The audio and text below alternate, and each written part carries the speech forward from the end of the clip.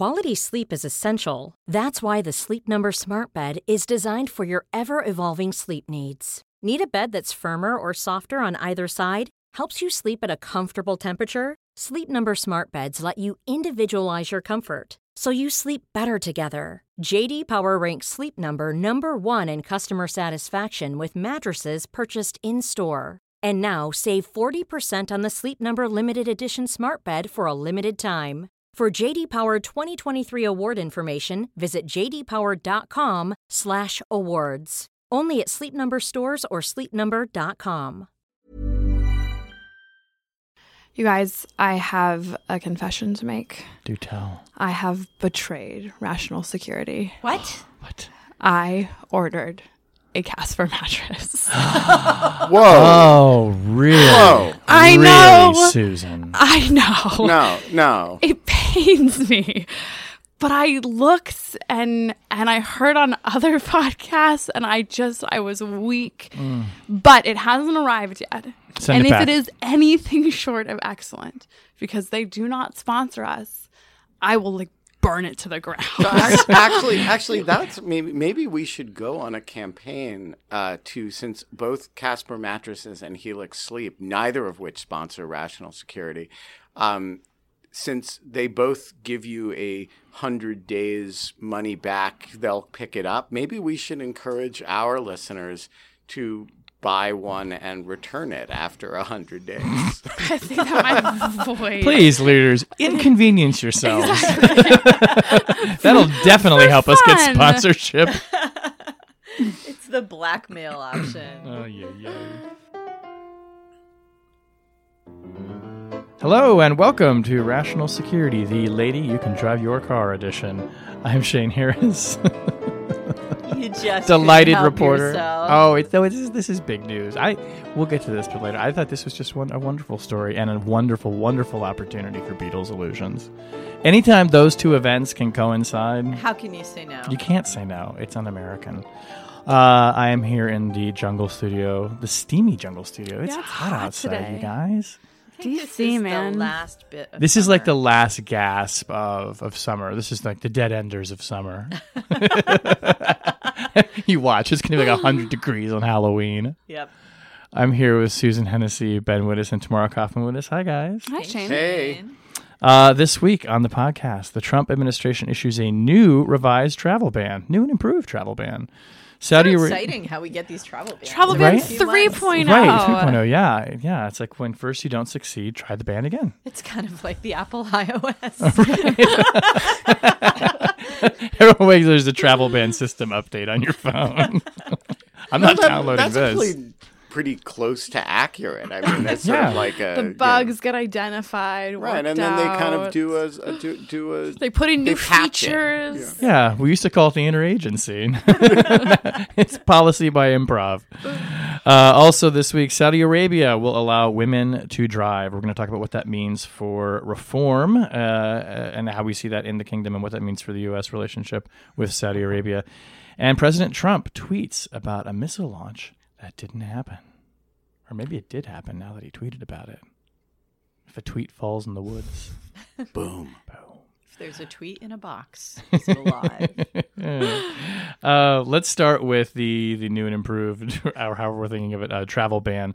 It's 9 countries, though 8 sort of. It's 8 sort of 9, I think is how we're looking at it. Well, I mean, if 9 countries are affected. Yeah, the it's rules 9. for Iraq seem to be a little bit different than the other 8. Well, and and Venezuela is just some government folks. Right, that we right. wanna And piss North off. Korea. and North Korea, nobody travels from there Right. to here anyway. Right, And Chad? Chad. How did that happen? So let's there's several questions that are important. Let's get to the legal questions second, because the Supreme Court essentially said, hold on, we're not going to do oral arguments, submit new briefs because now we have a new order in front of us. So we'll get to that in a second.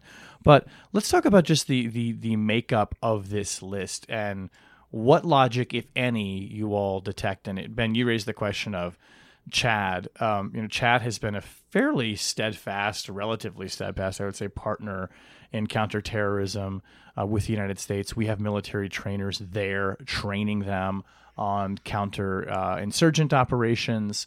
They don't necessarily have they haven't been apparently handing over the information we want for the purposes of information sharing and counterterrorism, but it's a new entrant and one that some people were surprised to see. So what do you guys detect as the logic for who is actually on this list and why? Yeah, so I think the fact that so many experts were surprised to see Chad on the list is less relevant than the fact that the leadership in Chad was so surprised to see Chad on the list because... Hanging Chad. Oh, you had to go there. This is a punny show. Yeah. People know what they're getting into. Sorry, folks. Because I think it indicates that there wasn't as much back and forth with these governments necessarily as the administration is claiming. They're claiming that they determined this list of countries based on objective criteria about who would turn over information that would let us verify the identity of travelers, who uses biometric data that they'll share with us. And also this sort of vague criterion about sharing information regarding terrorist and criminal networks emanating from that country. And so the DHS claims and the administration claims that they had discussions with a whole lot of countries and countries agreed to make improvements. And so they didn't go on the list, but Chad didn't. And so it is on the list. Well, if that's the case, why is the Chad government surprised? So that would be my first question. But the second thing is that it seems as though in the case of Chad, it's not the traveler information that is the problem. It's that they weren't giving all the information that the U.S. government wanted about terrorist activity, Boko Haram specifically, activity in and around the country of Chad. And that made me wonder whether this list is in essence being used for policy purposes beyond homeland security, that it's being used as leverage on countries to shift their counterterrorism cooperation with us in ways that we would like.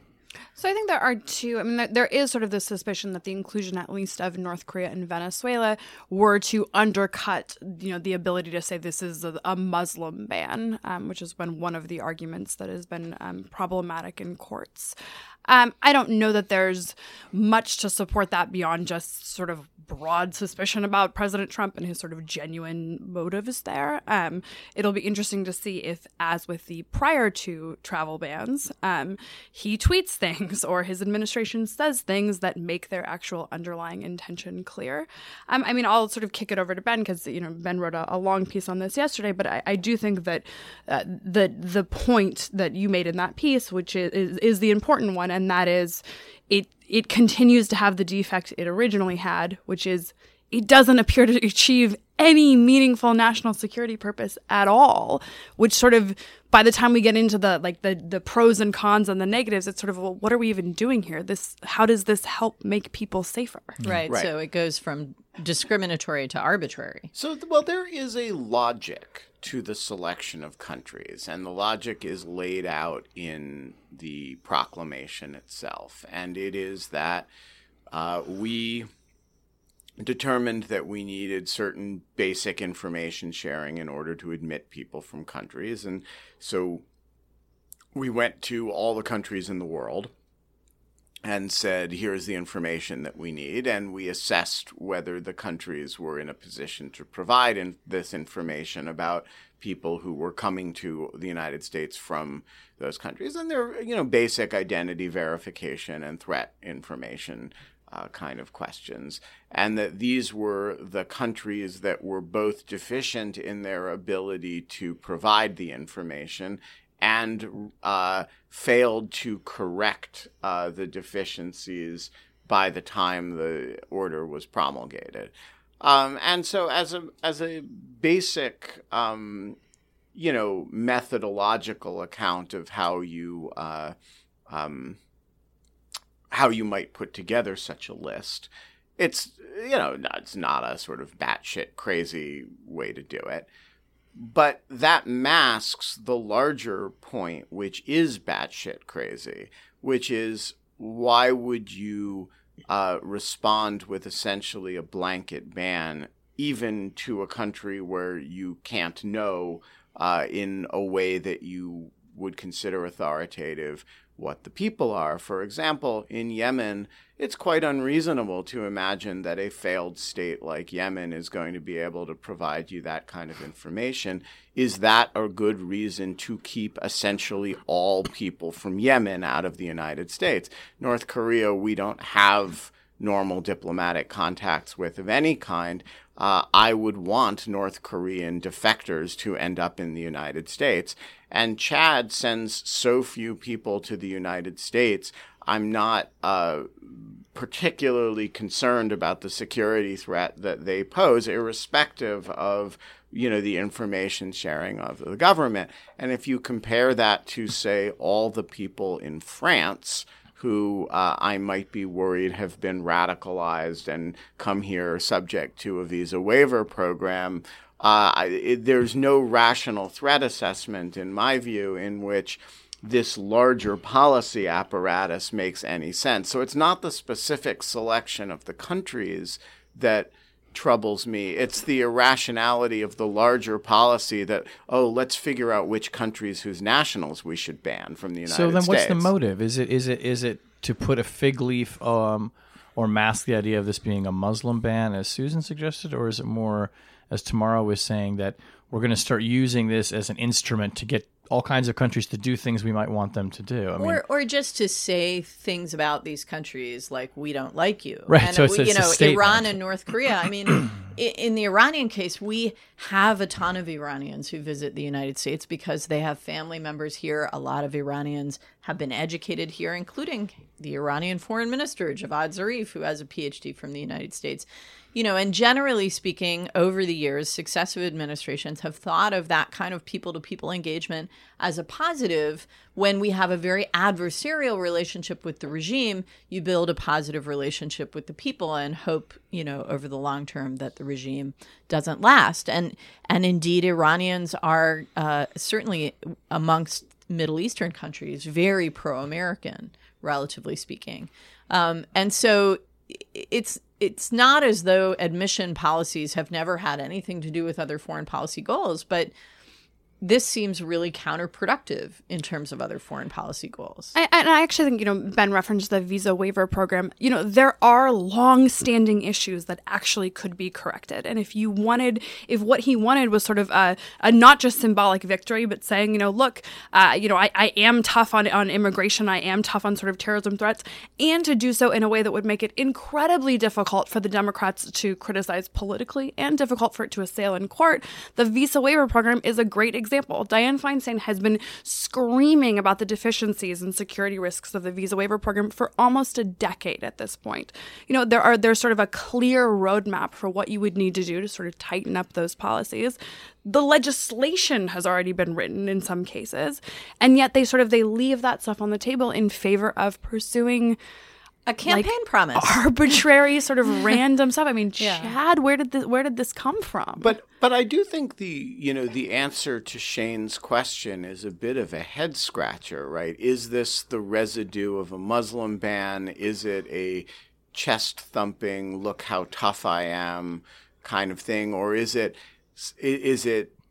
Do people actually believe this is policy that makes sense? And I think the best that I can reconstruct here is a function of Trump's tweets, actually. And speeches. So during the campaign, I, Donald J. Trump, am, promising a total and complete shutdown of Muslims entering the United States until we can figure out what the heck is going on, right? That's the toughest he can be, right? And he did say the other day, the travel ban, the tougher the better, right? The premium, the policy premium here is being put on what he calls toughness, which is what other people call being an asshole.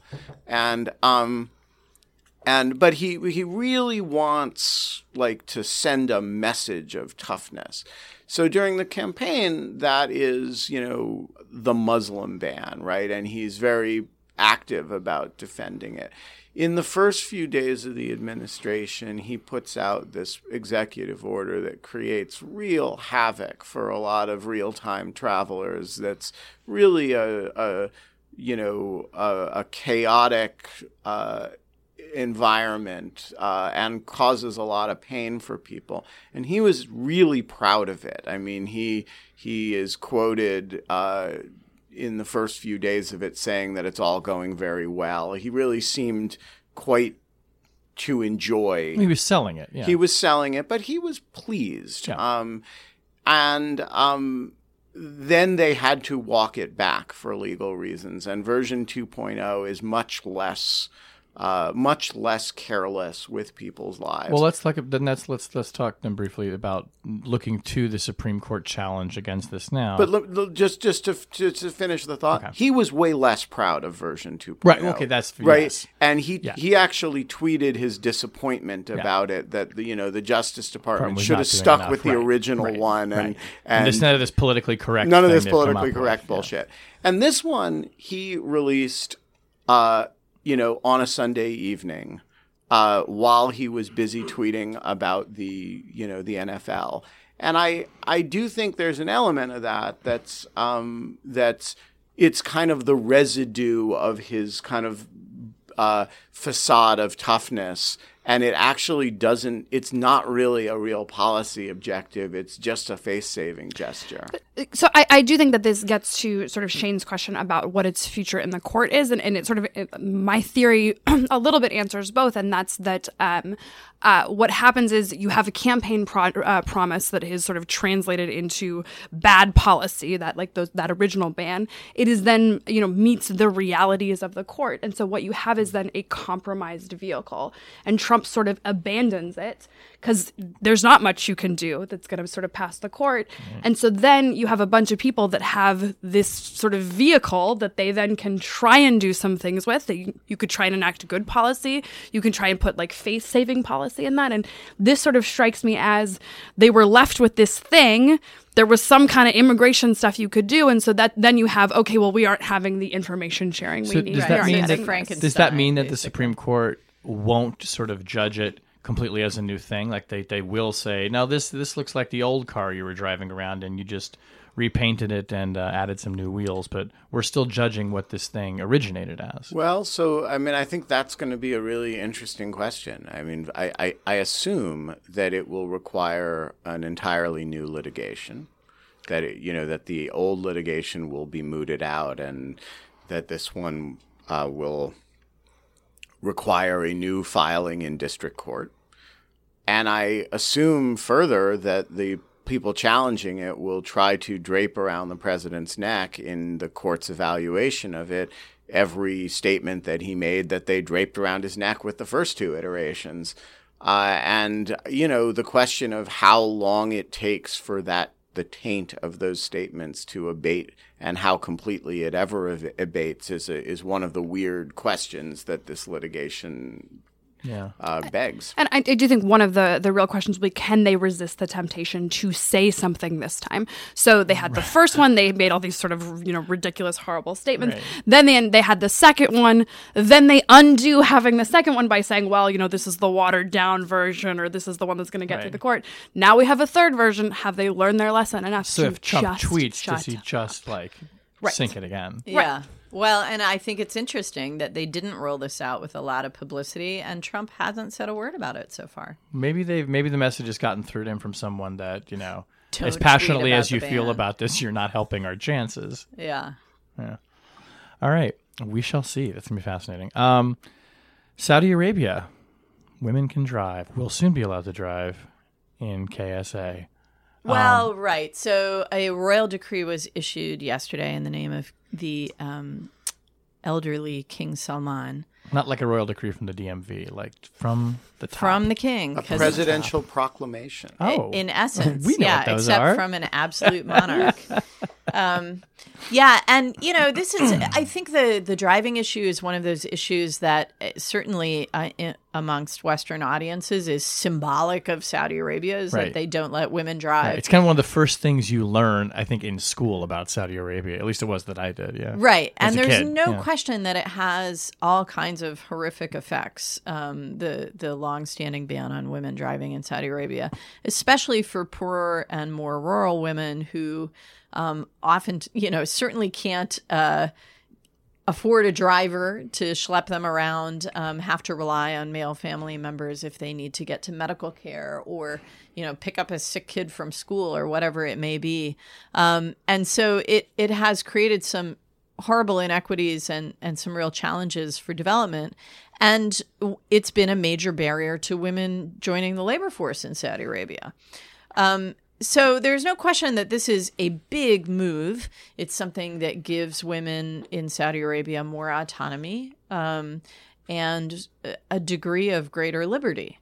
But I have to say, it's something that a number of brave Saudi women activists have fought for, demonstrated for, illegally driven for years.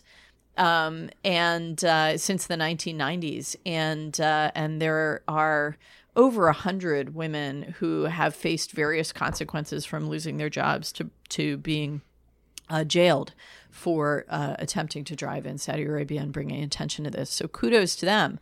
At the same time, if you ask women in Saudi Arabia, what is your top priority for gender reform in the kingdom? None of them would have said driving.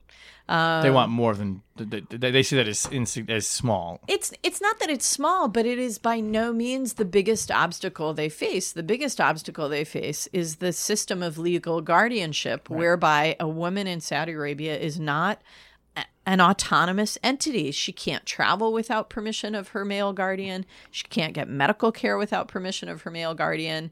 Up until recently, women couldn't represent as lawyers, people in court. There are all kinds of major barriers to women's presence in public life or their recognition as human beings because of the guardianship system. And so driving was just one little manifestation of that. But can I ask, should we view this as like the first step towards that progress, right? Yeah, that is was this my like question, too. the first thing that eventually it is the dismantling of the guardianship system, or is this just something like it's so disconnected? Because everyone says Mohammed bin Salman, the soon-to-be king, he's the reformer, but they always say that Right, about of the course, person who's not yet king. Right. He's And- really a reformer. Just wait until he gets in. He's a going to reformer who's been everything. eliminating his opposition and cracking down on opponents and putting them in jail. But Right. So the cynical interpretation of this sudden policy change is a desire to change the subject. The Kingdom of Saudi Arabia is actually up in front of the UN Human Rights Council right now, where there's going to be a vote on inquiring into human rights violations by the Saudis in their prosecution of the war in Yemen. They have been engaged in a major crackdown on dissident clerics. They've been on a major crackdown, actually, of all kinds of dissidents, including people who have just tweeted critically of the government. And so this is a great way to sort of change the narrative and to do something that they know is going to catch the attention of Western audiences. But I think, Susan, you're right that it's something that's going to have powerful ripple effects. The Saudi government's talked for a long time about its desire to see more women enter the workforce, and women in Saudi Arabia are relatively well educated. In fact, there are many more women than men in Saudi universities. But it's very hard to join the workforce if you can't get to work, or if you have to pay a portion of your salary to a driver or just to Uber to get around. And so this could be an incredible accelerator for women's inclusion in public life in Saudi Arabia. I hope it will be. But what we see historically in Saudi is that every reform action produces a reaction. And what's interesting to me about the lifting of this ban is that it's not right away. Right. The decree yesterday announced a period of 30 days for experts to study the issue and provide advice to the king. And then the ban itself is not lifted until next June 2018. And what that means is that they announced the step, they got the press coverage, they're getting the love. But if they see a lot of pushback, especially from the conservative clerics who are the major backers of the regime, they can always roll it back. it was interesting yesterday as they were announcing it. You mentioned the press of it. There was a big press push. We were alerted, as reporters were all over Washington, I think, and in Riyadh too. about 2 hours before they were having this event at the embassy, and they wouldn't tell us what it was. And we actually thought that they might be announcing the abdication of the king, Right. which is something that has been rumored, not wild rumors, actual, I think, pretty well sourced rumors floating around for a while, that he will step down possibly by the end of the year or just after, which then kind of raises the interesting question of when this gets implemented. This will now be the job of the new king, Mohammed bin Salman, who kind of is fashioning himself as this more progressive. I mean, the timing of all of that also seems, not accidental, right? Yeah. Oh, it's a really interesting point, actually, Shane, that, the elderly father who's widely respected can make the tough decision. Right. But his 32-year-old son gets the credit for implementing it. So you're right. If, in fact, there is an abdication, which many people expect before the end of the year, this would be a great kind of win for a young new king. And Mohammed bin Salman is lauded not only in the West for his economic reform plans and his reputation as a modernizer, but he's also seen by many young people in the kingdom as, because he'll be the first king from a new generation and because he himself is so young, they really are pinning a lot of hopes on this guy that he can help realize their aspirations. And 50% of Saudi Arabia's 20-odd million people are under 15. It's amazing. So it's a very young country, and for them to have even a young crown prince making these kinds of dramatic changes is definitely worth noting. It also seems that this is a way of kind of putting a button on this. That kind of view of Mohammed bin Salman seems both in line with how many, I think, in the Trump administration see him. There's like a lot of affection for him. Oliver Washington. Right. Well, it's interesting though. Let's interrogate that for a second, because a lot of people I know in the intelligence community compare Mohammed bin Salman to Jared Kushner, and they don't mean it as a compliment. Right. There's a lot of affection between Kushner and bin Salman, but I think within a lot of the ranks of the intelligence community, there's a deep suspicion of bin Salman as someone who is a neophyte, is overreactive, right, has a temper, and is executing what, to many people kind of looks like a slow motion official coup, where he's pushing, Mohammed bin Nayef, who was our guy, right, who, the CIA liked very, or at least was comfortable with. And they're like, who is this 32-year-old who now is going to be running Saudi Arabia? Well, and it's not surprising that the American intelligence community, you hear some of those grumblings because it is their guy, right, Mohammed bin Nayef, who was the victim of Mohammed bin Salman's rise. But I have to say, you hear a little bit of that grumbling in the region as well. Okay. Young, impetuous. We need more measured actions. Mohammed bin Salman is the author of the Saudi war in Yemen as well. And so it's, he's clearly a mixed bag. But as some Trump voters might say, well, there's no question he's going to shake things up. He's shaking it up. All right. Speaking of shaking it up, the president, our president, he loves to shake things up. He loves to shake it up. He loves to tweet. Not always tweeting about real events. This week, he tweeted about an Iranian missile test launch, I guess is how he was describing it. And obviously pointing to this in the context of the Iranian nuclear program and concerns that people have over their parallel ballistic missile program. And was very disapproving in his tweet. There was just one problem of it. The launch didn't happen. He saw old footage on TV, and apparently without consulting any advisors to find out what is this that I'm seeing, went ahead and tweeted about it. And of course, his tweets do have that kind of that effect of being official proclamations and statements.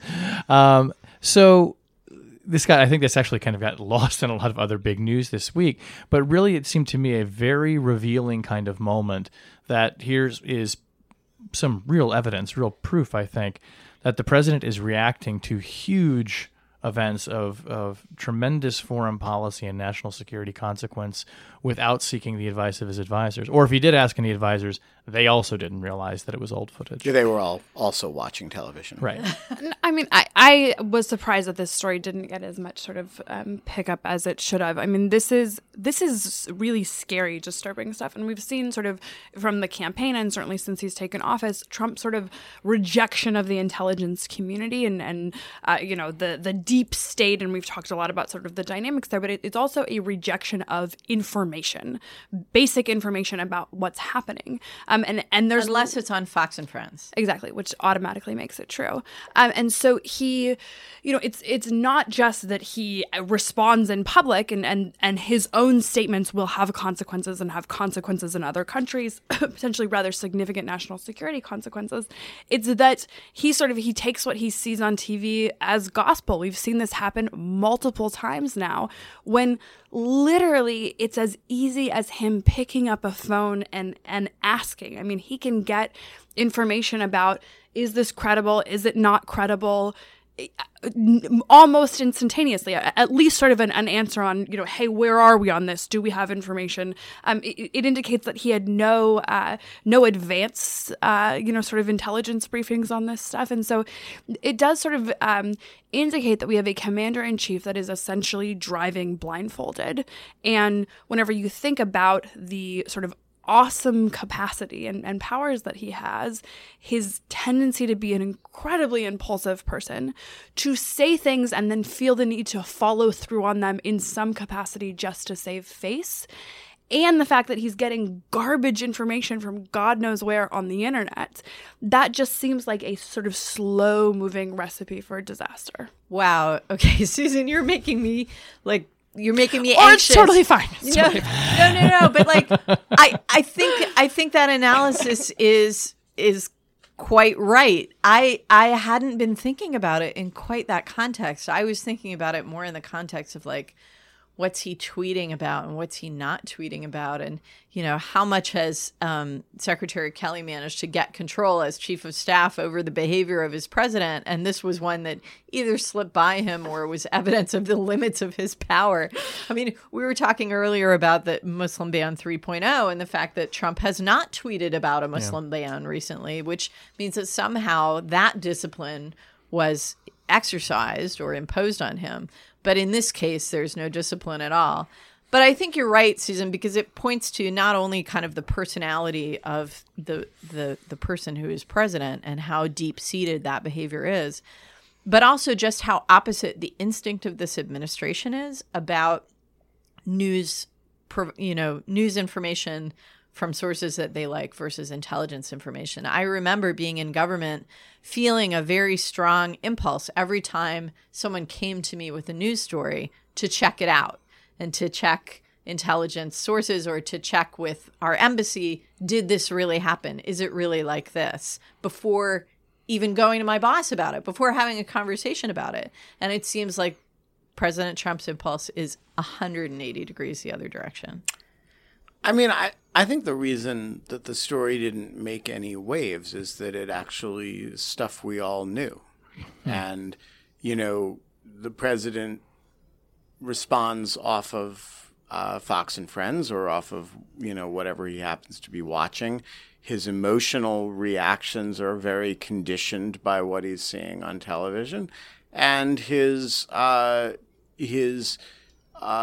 engagement with the real information that he gets by being the head of the executive branch actually can be very hard to detect in contrast to this. And so I think this was really just a vivid example of everything that we already knew, just in a kind of a dangerous context. But I mean, to Tammy's point, we do have these mixed messages about, you know, John Kelly as savior bringing sort of process and discipline and information control. I mean, that was the stories just a week ago, you know, that he was controlling what information was coming into the president. And I do think it's an indication of like the fundamental futility of that effort. Yeah, but John Kelly can control, he's the chief of staff. He's not the chief of the president. And he's not going to change the behavior of a 70-year-old highly impulsive, grouchy uncle kind of guy like Donald Trump. And this is an illustration of that. It's an illustration, as you say, of the limits of the project, right? The project, he can prevent Sean Spicer from doing one thing and Steve Bannon from doing another thing and, Reince Priebus from, like the sort of chaos of the staff is something you can bring discipline to, and the information flow to the president in the organized way that the executive branch treats information, that's something you can assert control over. But if the guy wants to watch television and insists on having his own Twitter feed and tweeting without talking to anybody first, if he wants to do that, there's no way you can prevent the president from doing that. One question I have when a tweet like this surfaces, is it in the long run undermining his authority as president? If the reaction to it is, there he goes again, just let him vent, let him talk, is that undermining him in the long run, where he starts being ignored, not ignored, but taken discounted. Discounted, yeah. I mean, then of course he did it in the midst of the NFL tweets, where the NFL tweets were anything but discounted, right? So he still clearly has the power to ignite a massive social debate. I think there's a big difference here between domestic audiences and international diplomacy, because with foreign leaders, especially foreign adversary governments, with whom we don't have normal channels of communication, they're reading tea leaves. That's how they understand our intentions. And the president's tweets are tea leaves for them. Yeah. So that's exactly why it's dangerous in the way that Susan's suggesting. The NFL tweets, it's a question of whether the media covers them and whether people want to get outraged about them. But I agree with you that over time, they can lose credibility as indicators of policy to domestic audiences. Right. But I think in the international arena, where people don't have as much opportunity to probe his thoughts directly, they're going to take this stuff seriously. And the problem is that the signals that get sent that way are uninformed, as Susan said, and perhaps also unintentional, because it seems very clear from the pattern of his tweets that he's not actually thinking, I'm going to send a message here. He's just literally like live tweeting the news while he watches. But I do think it has already started to undermine, because, Tammy, you said your first instinct whenever you got information was to go and verify whether or not it was true before you sort of brought it up to your boss. I feel that way about the president making representations now. Whenever he says something or tweets something, my first reaction is not, okay, Iran had a missile launch. What does that mean? And sort of the things that you would ordinarily do when the president says something, sort of take it as at least facially true. I then wait and and Google and try and figure out, well, did this really happen or is he misinformed? And so I think he has already undermined his basic credibility, and that whenever he says something, I don't think reasonable people can be sure whether or not it is true without the external validation. But I think his supporters take it as true the minute that he says it, and then it's very hard to dislodge, even if he wants to dislodge it later. The other thing that's notable, though, in this case, he never came back to correct it. Right? He puts this out there. He managed to delete these Luther Strange tweets, but he can't delete his false intelligence information. All right, let's move on to object lessons. I'll go first, actually. I did not bring this object lesson here today because it is 784 pages long. But I got a copy this week from my friends at Penguin of Steve Coll's new book, Directorate S. You heard about this? Have you seen it? Sequel to Ghost Wars. Yeah, the sequel to Ghost Wars. So Directorate S, with subtitle, is The CIA and America's Secret Wars in Afghanistan and Pakistan, 2001 to 2016.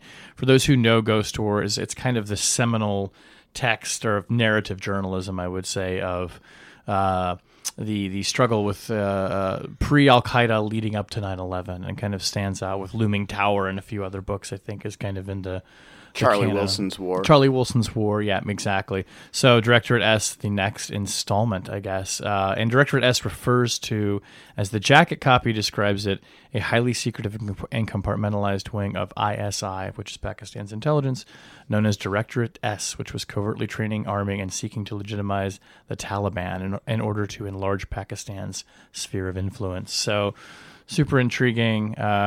Like I said, very, very thick and intimidating book, currently being used as as a paperweight also.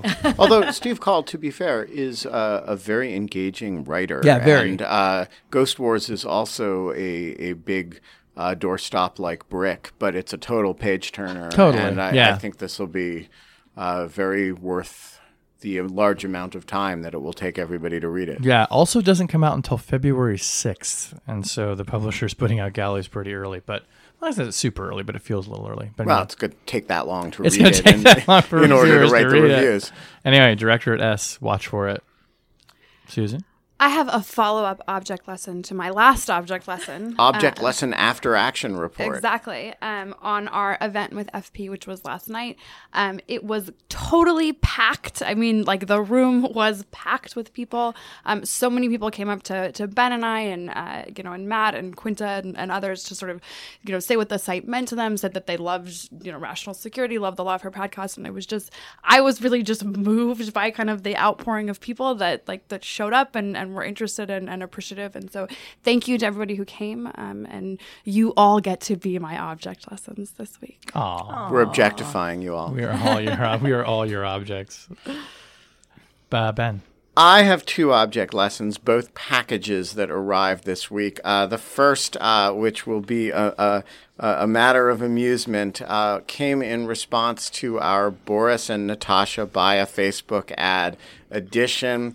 It came It's totally from, my accent, by the way. Yeah, it was totally Shane's I accent. think it's fair to say that your accent was a big hit. I'm with our perfecting it, listeners. too. I feel like my accent last time was a bit more like... Lay a little on us. Come on. you want to make the accent a little bit more with this sound, too. It came from Alex Stamos. Alex Stamos. Alex Stamos of Facebook. Facebook, my friend. It is a bottle of Jewel of Russia Ultra limited edition vodka, and it came with a note that said, Ben, Susan, Tamara, and Shane, nice podcast, tovarishes. Sincerely, Alex Stamos. So just shout out to the good-humored folks at Facebook and to Alex. I'm a little bit that is afraid to drink that vodka. That is a fancy-ass bottle, too. Yeah, we're excited about it. It looks like it has like a Santa Claus and Christmas on it. I don't know what's going on. So the other package came from Thomas L. from a military base, and we're going to keep it at that level of generality. And it contains 2 hats, of which we will put a picture on our on the show page. And Thomas L. writes, in the United States Navy, the responsibility of damage control is drilled into every sailor's head, from boot seaman to full admiral. In my package, there is a fancy red damage control training team cover. On board ship, it is worn by the sailors whose job it is to train others to fight fires, flooding, and other casualties. I think it will suit the team much better than red MAGA hats, since our nation is flooding, both proverbially with disasters in the South and the seemingly endless list of issues around the world that the administration isn't making much better. The breach in the hull will be plugged, but we will still have to dewater the flooded compartments. So, awesome writing as well as awesome hat, Thomas. Indeed. Thank you. And then the second hat, he writes, in addition, I have a spare naval working uniform cover, blue camouflage for all of you civilians, that I threw into the package. I would like to request that it is given to a hardworking intern from one indentured servant to another. And so our excellent intern, Garrett Hink, doesn't know this, but he just won a hat. We have a lot of indentured interns around here, I think. We actually pay our interns at the Brookings Institution. Well, indenturing is a form of payment. They barely pay. Yeah. In some programs. They're eating.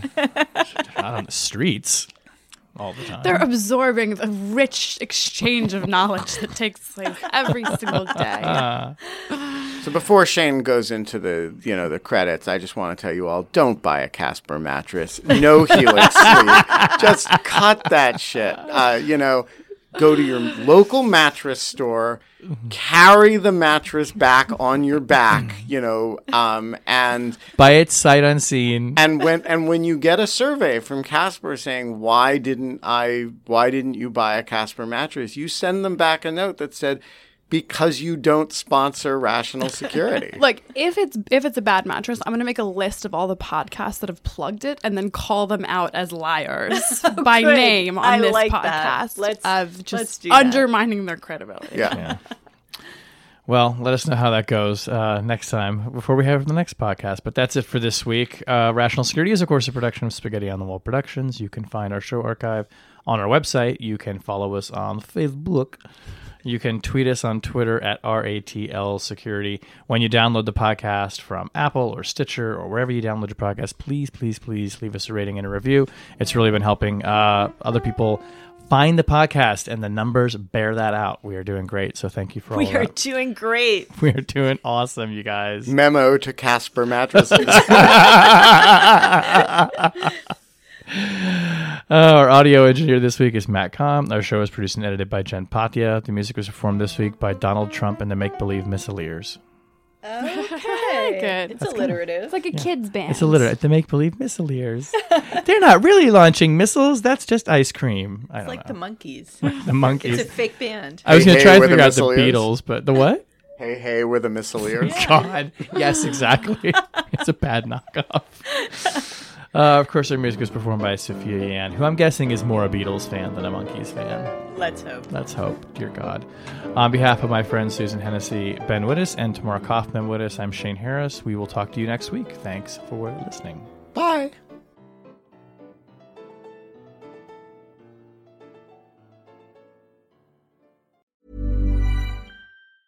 Normally, being a little extra can be a bit much, but when it comes to healthcare, it pays to be extra.